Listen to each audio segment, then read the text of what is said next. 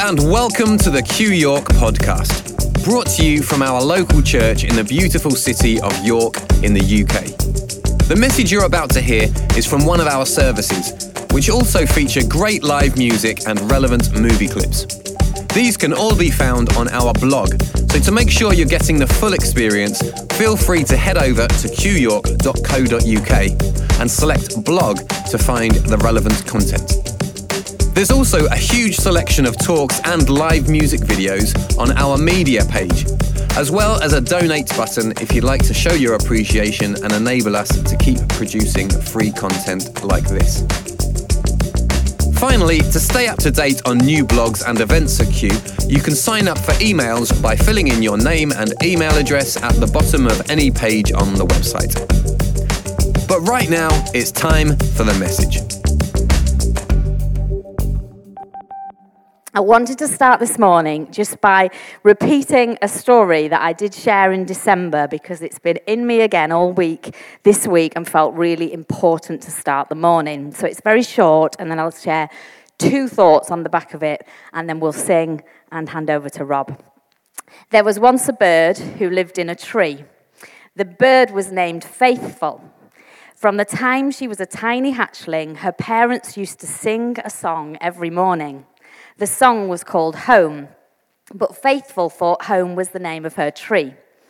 Even after her siblings fledged and flew away, Faithful never ventured far from the nest. It was all she had ever known through the spring and summer of her life. To her, it was home. Fall came, the leaves changed from green to amber, rust, pumpkin and scarlet. Home has never been more beautiful, Faithful thought. I'm so glad I stayed. One day, gusty winds blew and a hard, cold rain fell, and one by one the leaves flew off the tree.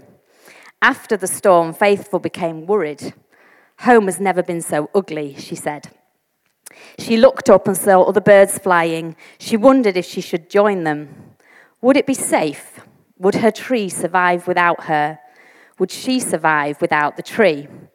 What would her parents think after providing such a beautiful nest in this tree called home?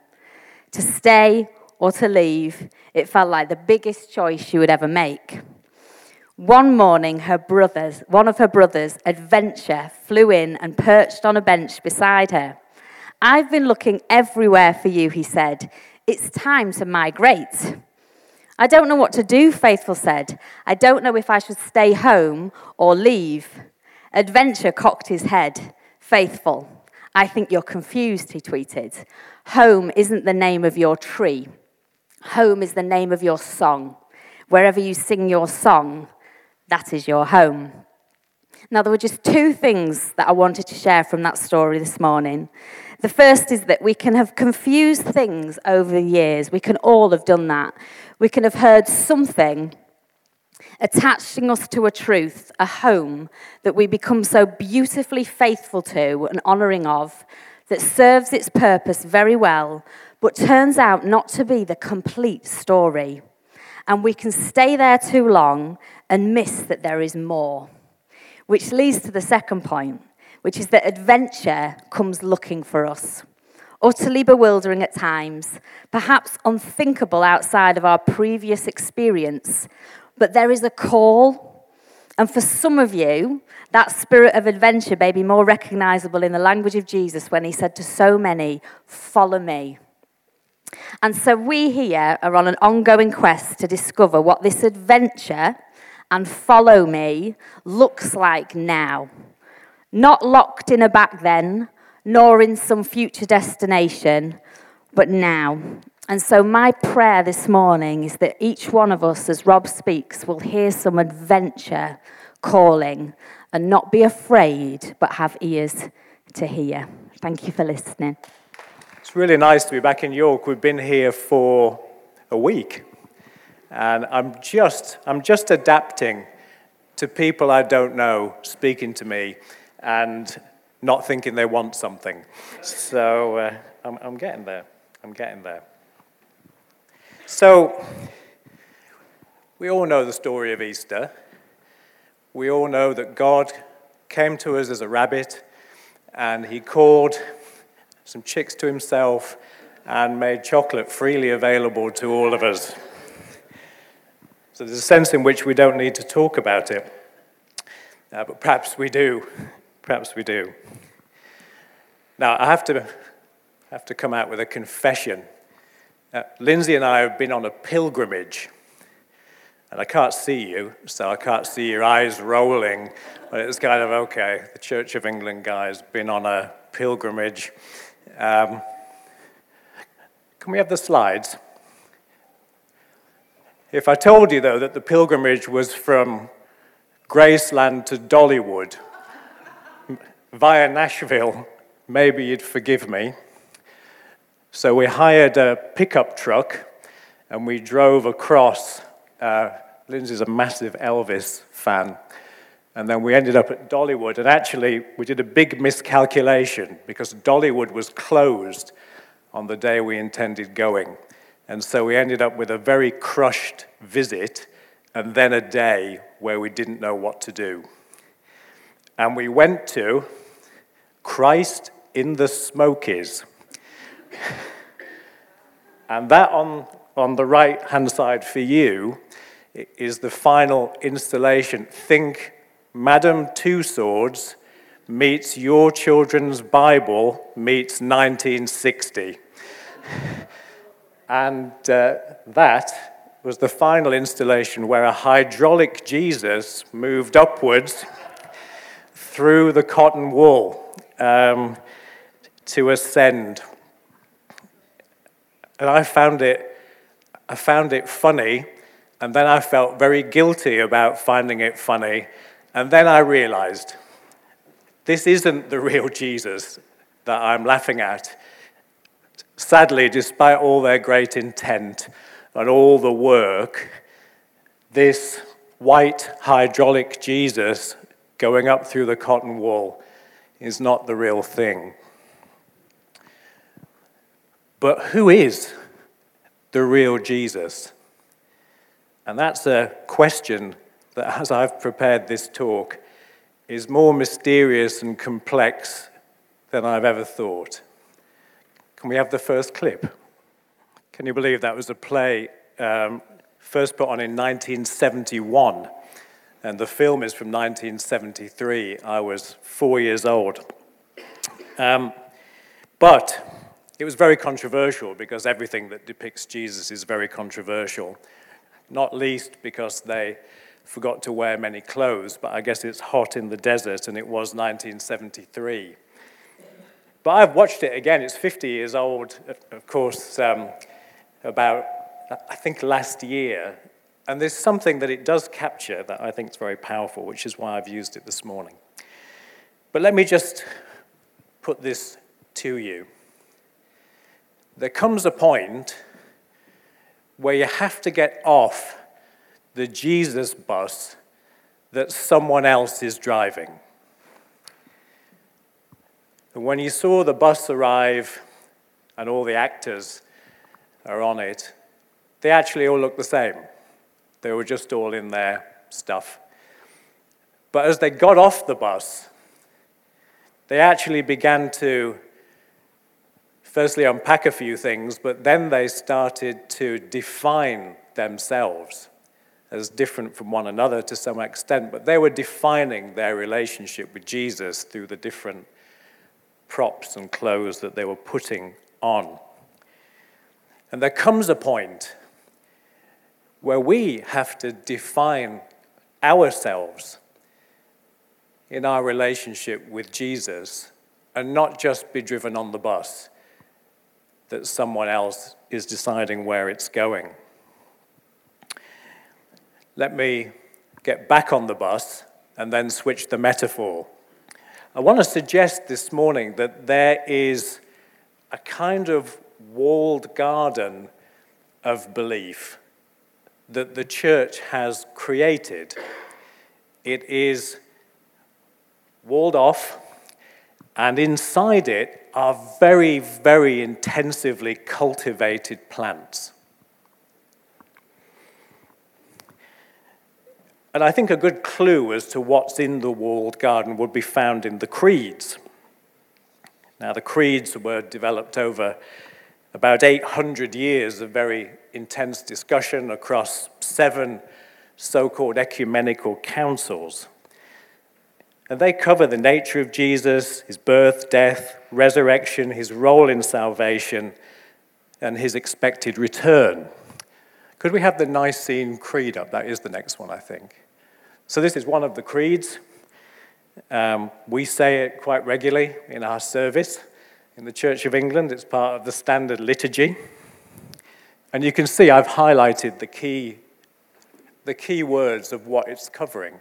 The nature of Jesus as the Son of God, salvation, crucifixion, resurrection, and return. And just in full disclosure, I have no issue with any of the 4 main creeds. I think they're important technical and historical documents.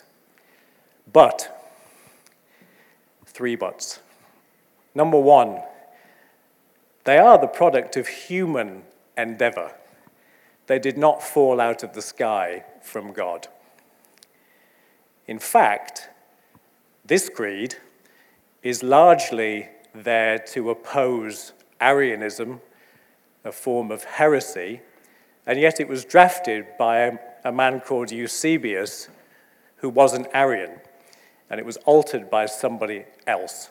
And I think it's just really important that we understand the human process behind things that are now very abstract, and we don't think about them. Second thing, they're expressed in the language of Greek philosophy, which is not a neutral medium in itself. And I personally find expressions of theology in Greek philosophy to be rather cold, abstract, and detached. God doesn't feel very close often when expressed through those formulations. And then thirdly, and actually the main point, is the creeds, and this is sometimes called the Great Comma. They move from Jesus' birth to the last week of his life, separated by a comma. The creeds do not cover the life and ministry of Jesus. And so there's a vast space left out by the early theological formulations of the church because they were trying to figure out who Jesus was, by and large, and it took them nearly 1,000 years. So inside the walled garden are highly cultivated plants, but of very particular varieties. But you say, well, surely the Bible and the Gospels are in the walled garden. Well, I've just read the Gospels afresh. There's a new version by Sarah Rudin, she's a Quaker, but she isn't a theologian. She's a classicist, and she reads the languages and translates other works. And so she's translated the Gospels without a theological system that she's trying to impose on it. And I have found that to be extraordinarily powerful and incredibly elusive.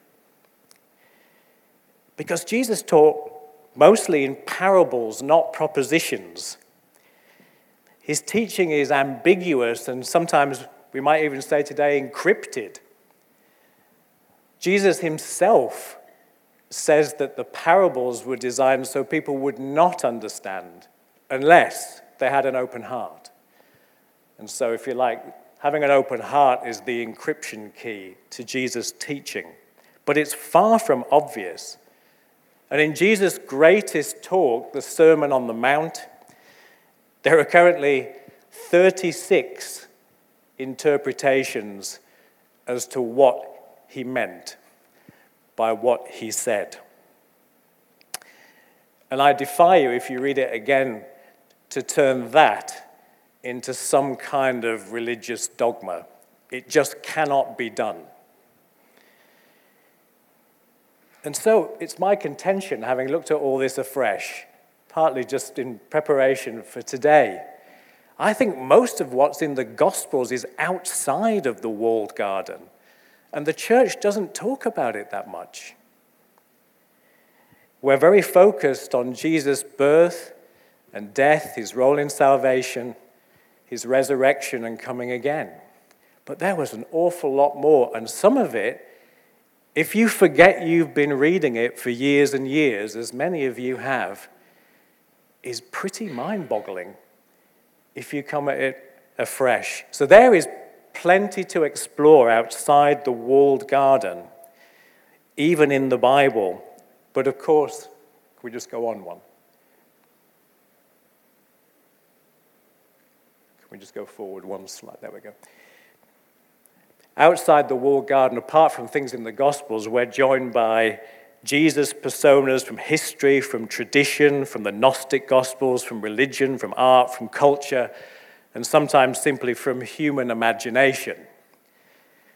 There are many, many Jesuses out there vying for our attention. I've just picked 3. There's probably 300.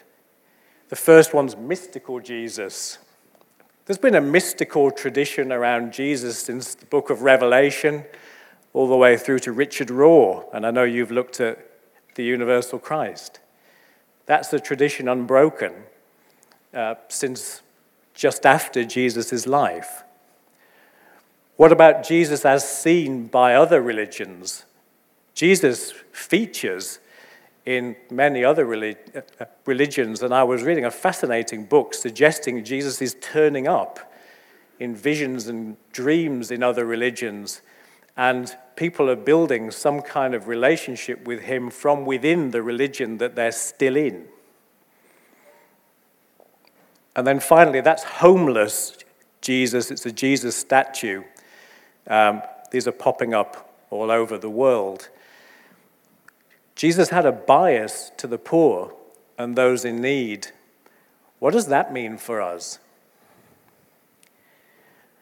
So these are huge topics. We could get lost in these for months. And they're all outside the walled garden. There's no creedal formulations that help us work out what these mean. But then the territory gets a bit rockier. Can we have the next one? What about the claim that Jesus was married to Mary Magdalene and had a daughter? Of course, that was popularized by Dan Brown's Da Vinci Code. I actually went to Roslin Chapel, and they told me in there that tourists come in and ask to see certain things from the book that don't exist. And when they say they don't exist, they accuse them of being part of the conspiracy of the Catholic Church. Is Jesus anointing the presidency of Donald Trump?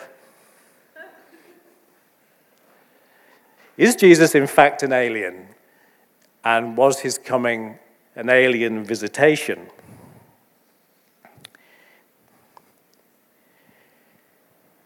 So the problem is, the dilemma we face, the thing we have to figure out is, how do you decide, or do you decide? Okay, so opinion warning. Other opinions are available, but I'm about to tell you something about where I'm at. And of course, this time next year, when you don't invite me back because of the length, of this talk, I might have changed my views. So we're all on that journey. We know that. But I actually can't simply allow all these things to be somehow equally valid. I can't. It's appealing, isn't it? It's appealing. You say, well, we just respect everyone's opinion. If you want to believe that Jesus is an alien, that's fine. And yet, I actually can't quite do it. Could we just move on one, please? Things are pretty open outside of the garden, so it's not like we're facing all these dogmas and doctrines and central beliefs. We're having to figure it out. But I cannot treat Lauren Boebert's suggestion that had Jesus had an AR-15 assault rifle available, maybe he wouldn't have died, as a statement made recently. I can't I can't come to terms with that alongside blessed are the peacemakers. I can't do it. And I feel like I have to choose. And if you have to choose, how do you choose? And I'm using 3 things to navigate me. And there are other approaches to this, and you may have a different one. And I'm not trying to impose it on you. I'm just trying to tell you, partly so you understand what I'm doing next, and partly just because it's interesting to find out how other people are navigating their journey. So the first is the wisdom of Scripture. I don't consider Scripture to be a textbook, a rule book, a dogma book, something dictated by God, because I don't think the Bible claims to be any of those things. But it is a library capturing the experience of many people in different times and cultures and their experience of God and the way that they interpreted it. Because the quest that we are on is a quest that many other people have been on too. And I think the Bible provides us with extraordinary insight into other people's quests. And actually, what I love about the Bible is it discloses as much about what went wrong as about what went right. And I think there's wisdom in there for us. We can talk about inspiration another day, if there's another day. The guidance of the Spirit. Now, I'm not talking here necessarily about God told me what's true, and it happened to be exactly what I believed, so that's really helpful. I'm not talking about that, but Paul talks about the Spirit joining with our spirits. And if you really look into what that means, it's like a second opinion. So if someone's saying something to you that you're not sure about, and you look at them, and they go, I think it's okay. That's the sense. That's the sense, because I believe that truth has a resonance. I think it has a feeling to it. I think there's something about truth, the ring of truth. And I think the Spirit is still guiding us into truth. And then finally, and this has become a really big deal in academic circles, the wisdom of the community, because we've figured out that actually all of us have got prejudices and blind spots and experiences that distort our view. So we need each other. I need you to tell me, I think you think that because of such and such. And I can say, well, maybe that whole idea of yours is because of this. And there's a sense of collectiveness that's emerging. And this is very exciting in the context of Q Church, I think, because we're better to be working it out together. I love your discussion weeks that you're doing. I haven't been to one, but I love the idea of them. They might be terrible, of course. But where you're trying to work it out together. What does it mean? I think that's such a powerful thing. And so, what have we got? We've got the Bible and its wisdom. We've got the Spirit leading us into truth and giving us the ring of truth. And then we have each other.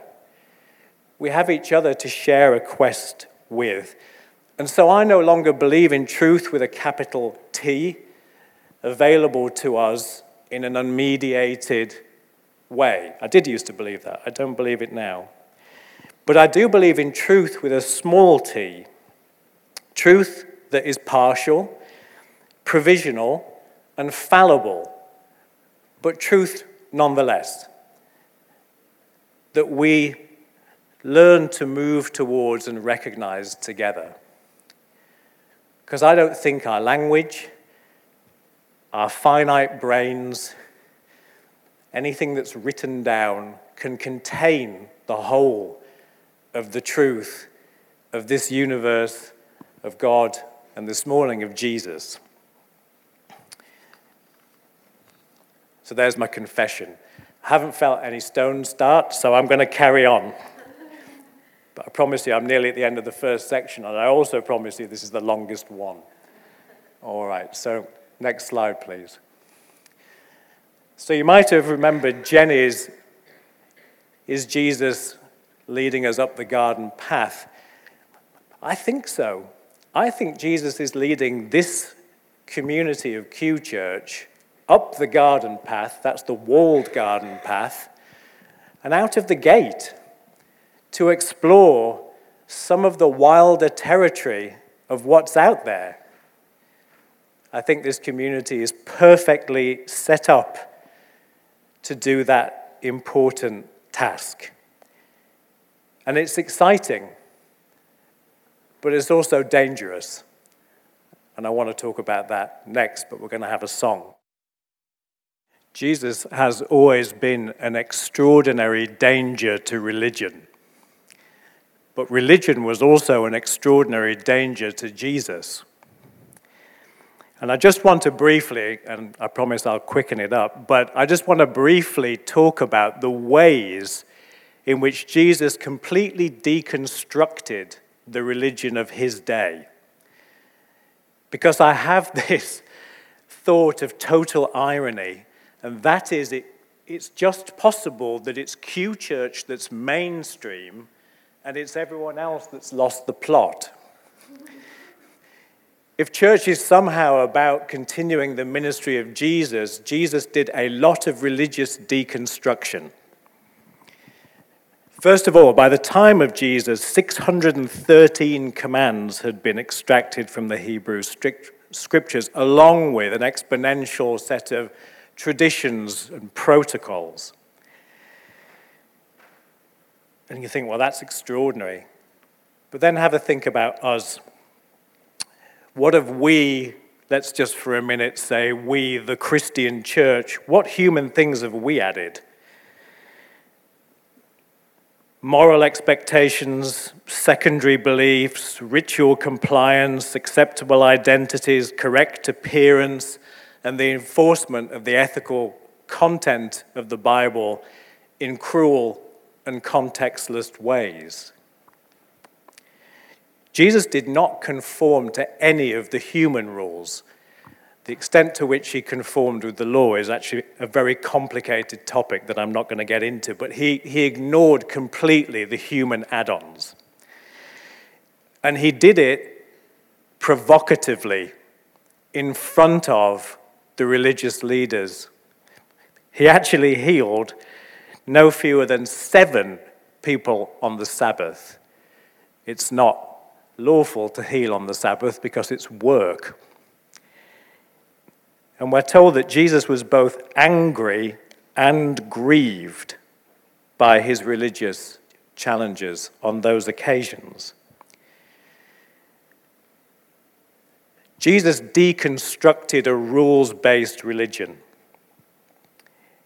And because he was the fulfillment of the law, he actually turned religion inside out and turned it into its inner intent.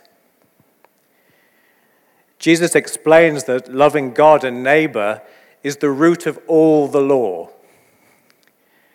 Let me just say that anything religious that is proposed by anyone that doesn't have its source in love and its destination in love should be rejected.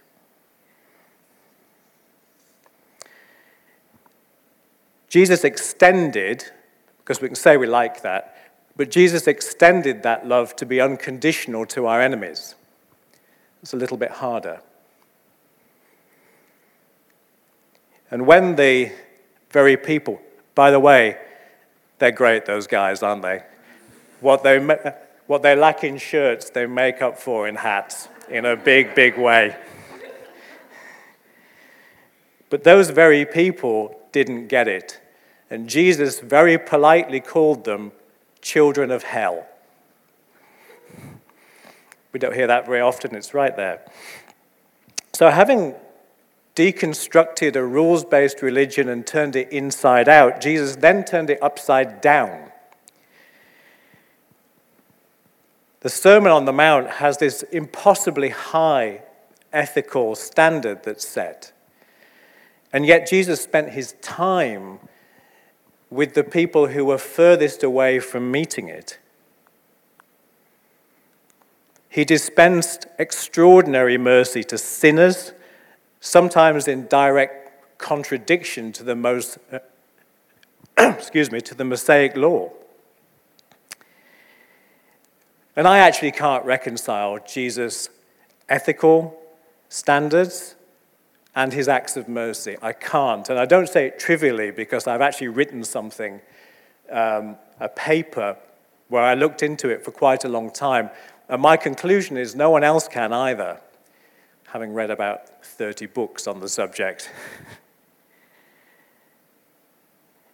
But Jesus turned religion upside down and put the vulnerable, the broken, and the outcast at the top, and the religious elites at the bottom.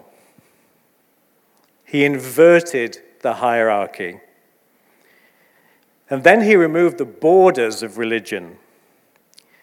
In Jesus' only act of recorded physical anger when he overturned the tables in the temple, part of what that was about is the area that had all those corrupt, money-changing tables and the like in it was supposed to be where the Gentiles worshipped.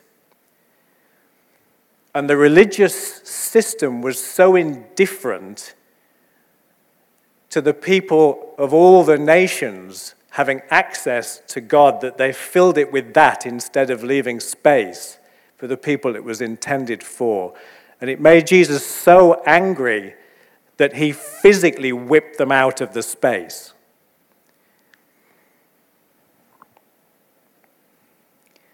We also find Jesus spends time with the woman at the well in Samaria. I mean, that's a story you could talk about forever.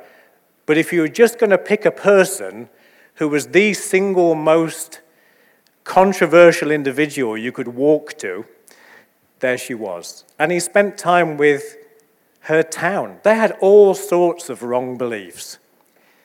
And he spent time there bringing a message to them. So Jesus removed the borders, and then he left without founding a religion at all. Christianity was commingled with Judaism as a movement inside of it for about 70 years. Of course, the Gentiles had to have churches because they didn't have a Jewish context. It's really the Apostle Paul who took his theological dustpan and brush and tried to tidy things up a bit into something a bit more systematic. And he did that purely in the context of real church situations. There's not a single bit of textbook in the whole New Testament. And Jesus' complete lack of interest in founding a religious institution, frankly, just looks reckless. From our end of the telescope, we see that Christianity became the biggest faith on earth. But just after his death, when everyone scattered, and he'd frankly left nothing, it just could have ended. But Jesus was not interested in founding a religion. And so if we just stick it together that Jesus deconstructed a rules-based religion, he turned it inside out, he turned it upside down, he removed its borders, and he left without founding a religion. Sounds a bit familiar, doesn't it? To the quest of this church. And I think that's why it's my strange conclusion that Q Church has found itself into a mainstream part of the ministry of Jesus. And the church as a whole has actually replicated many of the things that he dismantled, very sadly. And I've been a big part of that in my life.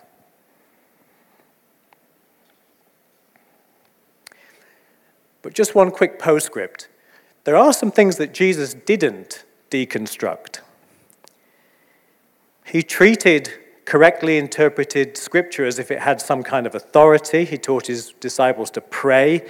He engaged in collective worship, even inside the system that he criticized. And he wanted to be baptized by John, even though John didn't think he should be baptized by him. What does that mean? I don't know. But But it means something. It means something, and I suspect that it means that not everything that looks religious or is a ritual is necessarily wrong, just when it doesn't reflect the love and reality of God. That's the big topic that I've yet to understand. But I note it because it's there, and I think we have to have the things together. So I promised that this segment would be shorter, and it has been. The last time I was here, I talked about being in the liminal space, and when Jesus died, his disciples went into the liminal space too. They were frightened. They were directionless. They were confused. Some of them went back to fishing. They're in the liminal void. I loved Claire's characterization of that the other week.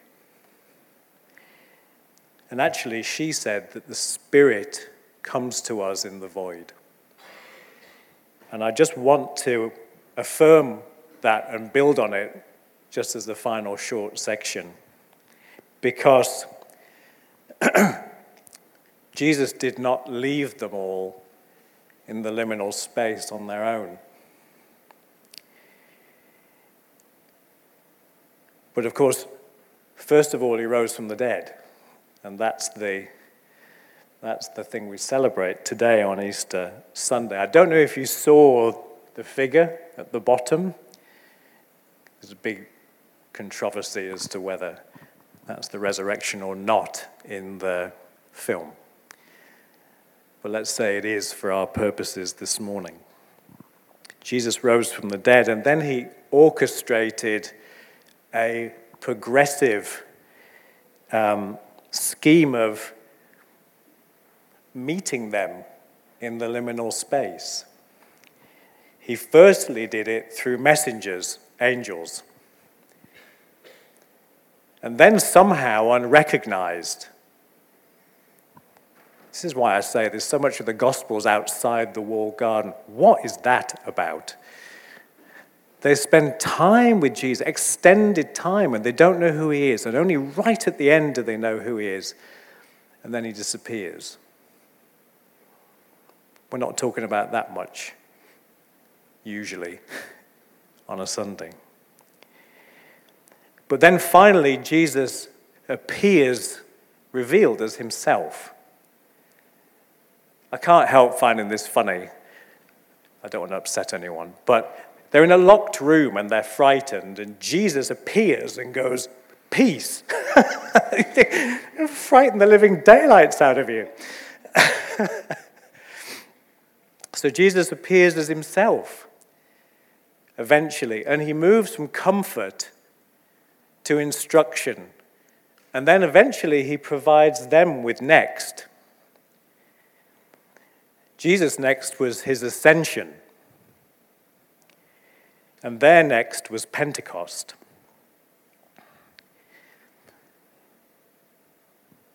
But the appearances of Jesus through messengers, unrecognized and revealed in the liminal space, had a profound effect on them when they got to next. Paula Fredrickson, who is as skeptical as they come, New Testament historian, says this: "I know in their own terms what they saw was the raised Jesus. That's what they say, and then all the historic evidence we have afterwards attests to their conviction that that is what they saw. I'm not saying that they really did see the raised Jesus. I wasn't there. I don't know what they saw, but I do know that as a historian, they must have seen something." And she writes that because it shaped the whole rest of their lives. So their encounters with Jesus in the liminal space were profound. And it's way above my pay grade to predict what Jesus might do in Q Church's liminal space. But I do think he's going to do something. And of course, we call the Spirit of Jesus several times in the New Testament for a reason. So I think Claire's right. I think the Spirit will come to us. I think Jesus will appear through messengers, unrecognized, and perhaps even revealed in the liminal space. And then maybe, eventually, that's how next will emerge. But even if that's a long time, the experiences of the disciples in the liminal space formed them for the rest of their lives. It's not wasted time in the liminal space. So let me finish. I could hear those sighs of relief there. So, navigating the wilder places of belief is a special role and privilege of this community, I believe. I believe you're equipped to operate outside of the walled garden, but you've got to figure out the navigation, which I think you're doing. Religious icebreaking is actually part of the mainstream ministry of Jesus, and I believe that you find yourselves ironically in the mainstream alongside far fewer other people than you should. But I think this religious icebreaking needs to continue beyond your leaving journey in the liminal space and beyond, because it's a core part of the ministry of Jesus. And then finally, watch out for Jesus in your liminal space. Through messengers, unrecognized, revealed. I don't know how it's going to happen, but I think it's going to happen. I think it is happening. I think it's going to continue happening. Thank you. Happy Easter. Thanks for listening to another Q York podcast. Now, if you've enjoyed what you've heard today, then we would love to hear from you. Feel free to drop us an email to info@qyork.co.uk and let us know who you are and where you're listening from. Don't forget there are blogs and all sorts of media to be enjoyed at qyork.co.uk, which you're welcome to browse at your leisure. Until next time, enjoy the quest.